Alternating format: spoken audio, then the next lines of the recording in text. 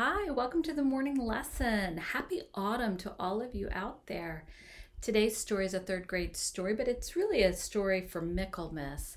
And while it goes with the stories of the Jewish people curriculum, it's also accessible for anyone who is wanting to celebrate the story of the Archangel Michael's triumph over the forces of evil. And it's a brief story and probably familiar to many of you. Once in heaven, God and his angels enjoyed themselves greatly. God's most trusted angel was the light bringer, Lucifer.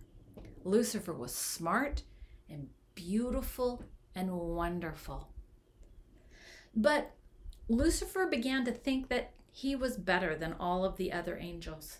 He believed everybody when they complimented him so much. He was smart. He was wonderful. He was beautiful.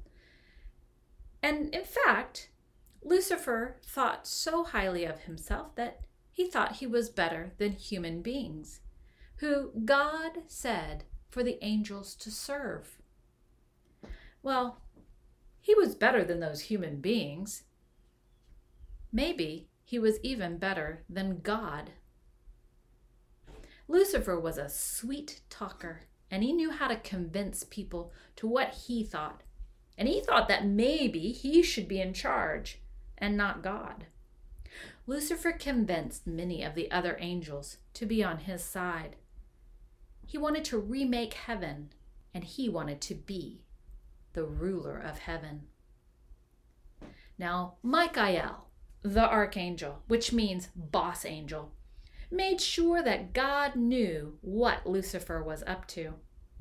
Lucifer and his angels came to the earth, and they took the daughters of men to be their own wives. And their children were the men of great renown. They were strong men, brave men, heroic men. Some even called them giants. They were the Nephilim, and they built their own great cities. I already told you that God had gone into the world and he had seen the wickedness that was happening. And that is when God decided that the world must start anew.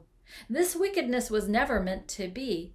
He had never meant angels and humans to be together and to have their own children.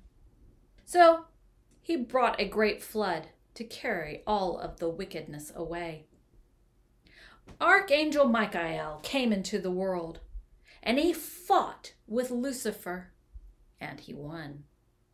Lucifer transformed himself into a great serpent, a dragon, so to speak, and slithered into a cave, a deep cave, a cave where a river flowed within. And here Lucifer, as a great serpent, hid. But Archangel Michael, heaven's knight, braved that cavern to slay that serpent. And at the end of each autumn, we remember this great battle between the dragon and the brave angel who still guards us today. Archangel Michael in radiant glory shines above.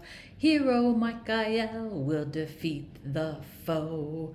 Archangel Michael in radiant glory shines above. Hero Michael will defeat the foe. Happy Michaelmas, everyone. I hope that you are slaying your own dragons out there in the world. Bye.